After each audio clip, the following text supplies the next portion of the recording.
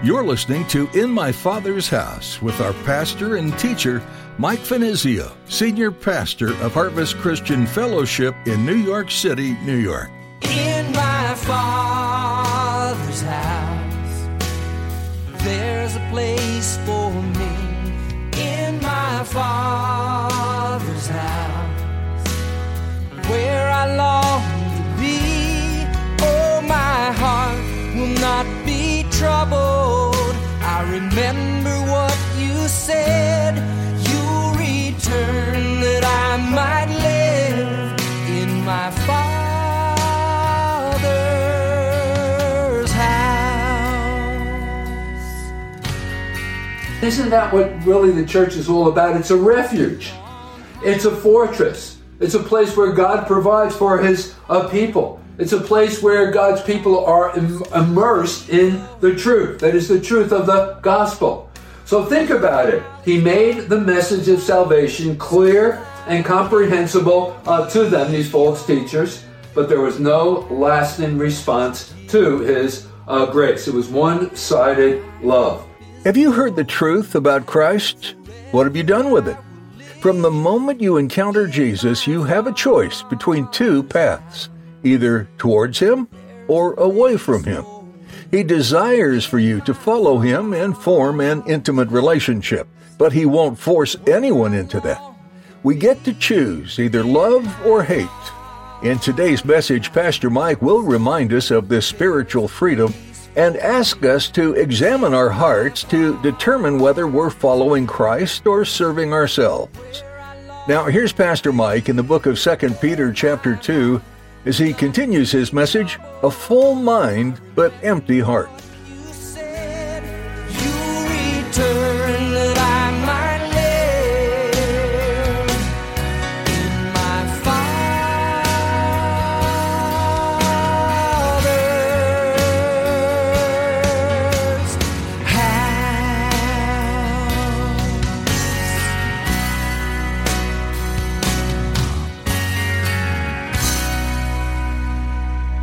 He goes on to declare, anyone who has rejected Moses' law dies without mercy on the testimony of 2 or 3 witnesses.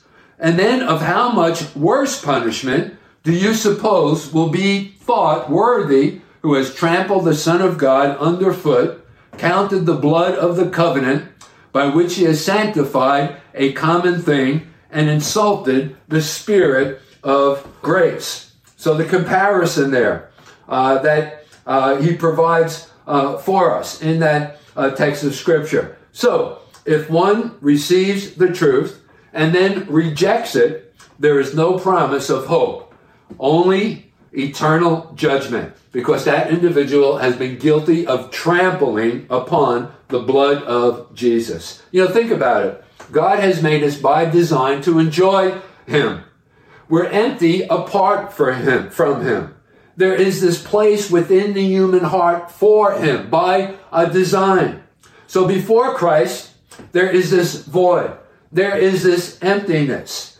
And if we don't give Him that proper place within our hearts, the end result will be eternal separation from God. Eternal separation from His love, from His grace. But here's the problem. People have no thought for the future. For many, final retribution for sin is a ridiculous thing. They live for this life alone. Eat, drink, and be merry is their banner. It's the same philosophy of the Greek Epicureans who believed that the chief purpose of life was seeking fleshly pleasures. Listen, I fear people are more concerned about eating and drinking than dying. So this is some serious stuff.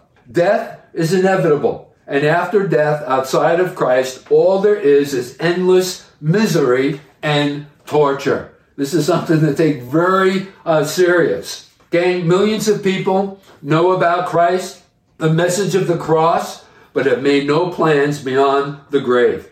Don't be like them. You know, it's amazing to me. We plan day in and day out for the few short years, relatively speaking, that we are here upon the earth. You know, we make plans for our career, our family, vacations, and I'm not suggesting that those things aren't, important, but they're certainly not as important as making plans for eternity. This reminds me of a story that's recorded for us in Luke's Gospel. It's one of those parables. It's recorded for us in Luke's Gospel in chapter 12, and there we are introduced to this rich, unbelieving farmer. So Luke's Gospel in chapter 12 and verses 16 through 21. So Luke 12, if you turn there with me, verses 16 through 21. Jesus spoke a parable to them, saying, "The ground of a certain rich man yielded plentiful. And he thought within himself, saying, What shall I do, since I have no room to store my crops? And so he said, I will do this. I will pull down my old barns and build new barns, greater barns. And there I will store all my crops and my goods. And I will say to my soul, Soul, you have many goods laid up for many years. Take your ease, eat, drink, and be merry. But God said to him, Fool, this night your soul will be required of you. Then whose will those things be which you have provided? And so is he who lays up treasure for himself and is not rich towards God." So let me ask you this question. Are you wise in the eyes of men, but a fool in the eyes of God? Well, listen, if so, repent and turn to Christ before it's too late. Acknowledge your sinfulness. Claim his forgiveness. Listen, don't be satisfied with just a head knowledge about Jesus Christ. By faith, receive him into your heart and be assured of eternal life. Verses 21 and 22, "For it would have been better for them," these false teachers, "not to have known the way of righteousness." Notice would suggest that at one time they did know the way of righteousness. They did know the truth. They had heard the gospel. "Then having known it, to turn from the holy commandment delivered to them. But it has happened to them according to the true proverb, a dog returns to his own vomit, and a sow having washed to her wallowing in the mire." Now, D.L. Moody, the great American evangelist in the 1800s, used to tell the story of a mother who bore a severely handicapped child whom she loved very much. Caring for this child, especially as he grew, and it was extremely demanding.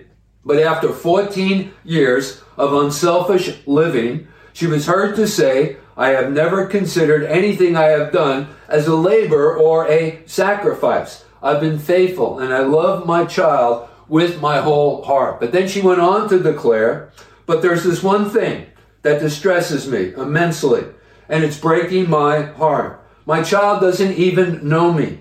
I am no different than anyone else. There is no response to my love." Now listen, what parent cannot understand the hurt of this broken-hearted mother? This is the story of one-sided love, which produces, of course, grief and distress. Well, anyway, that's exactly what's going on here within the church at this time when Peter was writing his epistles. You see, it was a matter of one-sided love as far as these false teachers were concerned. Listen, with unending devotion, Jesus showered his love upon these unbelievers, these false teachers that were within the church. And yes, they were within the church. They were members of this congregation at one time, but they weren't true believers. Notice the way that Peter refers to this in verse 13 of chapter 2, when notice he says that they feast with you. In other words, they had received all of what the believers had received, all of the privileges, the teaching of God's word, the instruction of the word of God. And isn't that what really the church is all about? It's a refuge. It's a fortress. It's a place where God provides for his people. It's a place where God's people are immersed in the truth. That is the truth of the gospel. So think about it. He made the message of salvation clear and comprehensible to them, these false teachers, but there was no lasting response to his grace. It was one-sided love. Gang, I'm afraid the same is true of some in our day. We have heard the truth. We know the truth, but rather than allowing God's word to impact us, change us, we reject it. And so Peter warns us against this very thing. Notice what he says again. Let's go back to our text in verse 21. For it would have been better for them not to have known the way of righteousness than having known it, to turn from the holy commandment delivered unto them. Now, the Bible seems to suggest that there will be severe punishments meted out in eternity, even as there will be greater rewards meted out in eternity on the basis of the faithfulness in the ways that we've used the resources, the opportunities that God has given to us to further his kingdom. Now, as far as the judgments go, the more severe judgments, James in his epistle addresses this subject in chapter 3 and verse 1.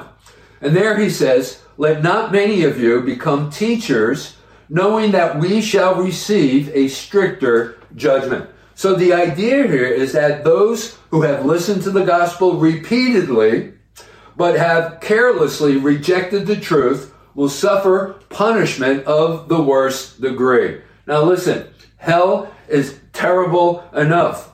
In fact, Jesus, referring to hell in Mark's Gospel in chapter 9, this is the way that he described it. And in this one chapter, he described it the same way 3 times. He says, where the worm dieth not, and the fire is not quenched.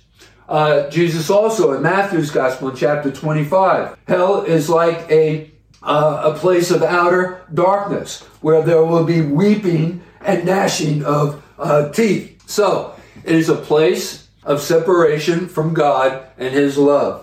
Never another opportunity to receive Christ. In the book of Hebrews, in chapter 9 and verse 27, there we are told, it is appointed once unto a man to die, but after this, the judgment. There's no second opportunities. So no wonder Peter zeroes in on the seriousness of the sin of rejection. Now, let me put another spin on this topic by asking you a couple of questions. Are we rejecting Christ, his truth, without even realizing it? Now, you're probably thinking, well, what do I mean by that? Someone says, I've never openly denied the Lord. Yeah, well, that may be true, but have you ever openly proclaimed the Lord? Does anyone even know within your sphere of influence and circle of friends that you are even a Christian? I mean, how many unsaved individuals are busy engaged in the mundane affairs of life, that is making a living, chasing things that bring excitement, giving no thought to the Savior who loves them? Listen, don't be guilty of the sin of rejection in any form whatsoever. Remember, after this life, there is no second chance. God at this moment bids you to come and believe on his blessed Son, that you might enjoy abundant life in this world and eternal life in the world to come. You know, there's this story, and I want to relay it to you. And it took place actually many years ago on a stormy week in New York City. And it goes like this. On one particular day, the rain roared down on East 42nd Street in a frightening fury, accompanied by the high sobbing of driving winds. The street was almost deserted, save for a lonely figure staggering along on his way to Grand Central Station. The cause of his staggering was not due alone to the anger of the elements, but also to the 2 large suitcases which he practically dragged. Every few minutes, there was a sign that he would like to prop himself against the wall for a breather. But the rage of the rain and the wildness of the wind caused him to carry on. Only a half a block now remained, but it appeared almost too much. He was ready to collapse. But suddenly, as out from nowhere, another figure appeared by his side. A cheery voice called out, and before he knew it, the suitcases were taken from him in welcome but strange assistance. We're both going the same way, the stranger said in a booming voice that was somehow familiar. I might as well help. You look as if you could use some. The traveler nodded In sheer relief, for the remainder of their journey, he kept glancing at his unknown friend's face. There was something vaguely familiar about it.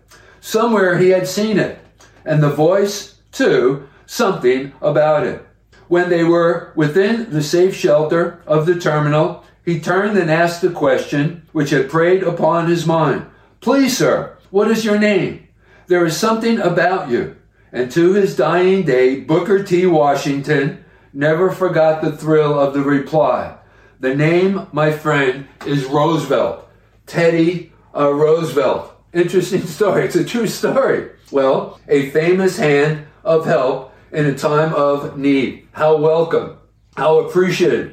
But what of a more famous help of the Lord Jesus Christ and Calvary for every sinner who's trapped by the storm of sin? Listen, have you welcomed him into your life? For our sake, he left heaven to dwell amidst the storms of the satanically disrupted sphere that we live in called the world. You know, the 86th Psalm in verse 5 tells us, God is ready to forgive, plenteous in mercy unto all that call upon him. Another cross-reference from the 34th Psalm in verse 8. Taste and see that the Lord, he is good. Blessed is the man who trusts in him. Now, someone at this point may be thinking, I can understand why those who reject Christ must be judged and ultimately cast into hell. But what about the poor souls who have never heard the gospel? And why then are they held accountable? It's not fair. Well, first of all, let me say that they are going to be judged on the basis of another law. In the book of Romans chapter 2, Paul addresses this subject, and there he tells us that they will be judged on the basis of the law that has been innately written upon their hearts, and their conscience will bear witness to that. But listen, salvation, if salvation was based upon fairness, we would all be cast into hell immediately because we're all guilty of breaking the law. Romans chapter 3 and verse 23. All have sinned and come short of the glory of God. So not only are we sinful by nature, I mean, think about it. The first son born of a woman whose name was Cain murdered his brother Abel. We are rebellious towards the goodness and mercy of God. I'm thankful that his judgment is not based on fairness, but rather upon grace. The 145th Psalm in verse 8 tells us there, the Lord is gracious and full of compassion. He's slow to anger and great in mercy. And through his mercy, he forgives all our sins on the grounds of Christ's sacrifice upon the cross, dying in our place, becoming sin for us who knew no sin. Now, all of this is true, but we should not overlook this fact that at present, countless numbers of people still haven't heard the gospel. And if they die in that state, they'll be eternally lost. Now listen, this was never God's plan or purpose, and it's his desire that all men should be saved. In fact, and we'll get into this as we move into chapter 3 of 2 Peter, but in 2 Peter in chapter 3 and verse 9, there we are told, the Lord is not willing that any should perish in their sins, but that all men and women should come to repentance. So listen, God did his part by providing a way to be saved for all who will believe. But what about us? Are we doing our part? Are we doing our best to reach the lost? Remember, God commanded us to go into all of the world and preach the gospel to every creature. Mark's gospel in chapter 16 and verse 15. So are we really serious about this responsibility? I mean, millions of souls are hastening on to a Christless eternity. Are we rejecting Christ? This is just one of the ways that we can actually be guilty of rejecting Christ, not sharing the gospel with people. Are we living for self and have failed to sacrifice? So here's the question. What's the chief cause of this kind of failure? And I think it is just simply a lack of love on our part for Jesus. And isn't that strange? Isn't that wrong? I mean, daily we've received showers of blessings from the hand of God, but never coming to the joy of giving out for the Lord? That's wrong. We need to fall before Jesus and ask him to give us this concern for the lost. We need to ask God to give us his heart. You know, there's also another story that I'd like to relate to you. It's a story about the French artist. The fellow's name was Gustave Dura. And Gustave Dura, the great French artist, had nearly completed one of his famous paintings of the face of Jesus. And as he was in the act of putting on the delicate finishing touches, a lady stepped into his studio quietly and stood for a moment admiring the wonderful production of Dura's genius. Suddenly he became aware of a presence. "Pardon, madame, I did not know you were here," he said with his usual politeness. She smiled and said with touching earnestness, "Monsieur Dura, you may love him very much to be able to paint him so." "Love him, madame," he replied. "I think I do love him, but if I loved him more, I would paint him better." So, there's the secret. If we loved him more, Jesus, we would serve him more completely. We would not live for self.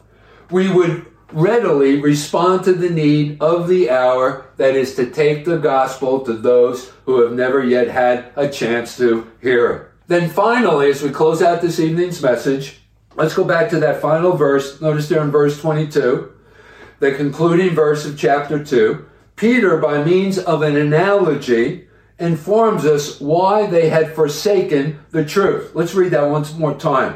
"But it has happened to them according to the true proverb, a dog returns to his own vomit, and a sow, a pig, having washed to her wallowing in the mire." In other words, what Peter is trying to suggest here is that they can't act any other way. They're just true to their nature. There is an absence of an inward spiritual regeneration. Remember 2 Corinthians in chapter 5 and verse 17. Any person who's had a genuine conversion experience, if any man or woman be in Christ, he's become a new creature. All things have passed away, and behold, all things have become new. So obviously this was an absent in the nature of these false teachers. So anyway, a lot of lessons to learn, a lot of warnings to heed. Let's close out our service. Join me together in prayer. Father, we thank you for this message. Father, we pray that we would just do whatever we can possibly do. Put ourselves in that place. Lord, learning of you so that we might fall more deeply in love with you and serve you more completely. Oh God, help us to be about your business. Lord, seeking the lost, sharing with the lost, furthering your kingdom upon the earth while we have the opportunities. God, we thank you. In my Father's house, there's a place for me. In my Father's house, where I long to be. Oh, my. We're so glad you joined us today for In My Father's House. Pastor Mike has been taking you through the book of 2 Peter, a New Testament letter that speaks much about holiness. As the one who called you is holy, you also are to be holy in all your conduct. In a world full of temptations, it can be difficult to live a holy, set-apart life, to live a holy life of only good and pure things. But if you've put your hope in the holy things, the worldly things become meaningless and empty. Where are you seeking true purpose? Is it in the world or in the Word? The world is sure to let you down, but God's Word is sure. We'd love to connect and pray with you as you grow in your relationship with Jesus. Call us at 212-247-1877. Again, that's 212-247-1877. If you're unsure what knowing Jesus means, visit harvestnyc.org and look under Resources for How to Know God. You can also find more messages from Pastor Mike on our website. Again, that's harvestnyc.org. Or find the podcast on your favorite podcast app. Be sure to subscribe. That way you'll be notified every time we post a new edition of the show. Search for In My Father's House with Mike Finizio. If you're in Midtown Manhattan, we'd love for you to come visit us this Sunday at Harvest Christian Fellowship. There's easy access from Port Authority on 42nd and Penn Station on 34th. Find service times on our website. Well, that's it for today, but be sure to join us again right here on In My Father's House. Not be troubled.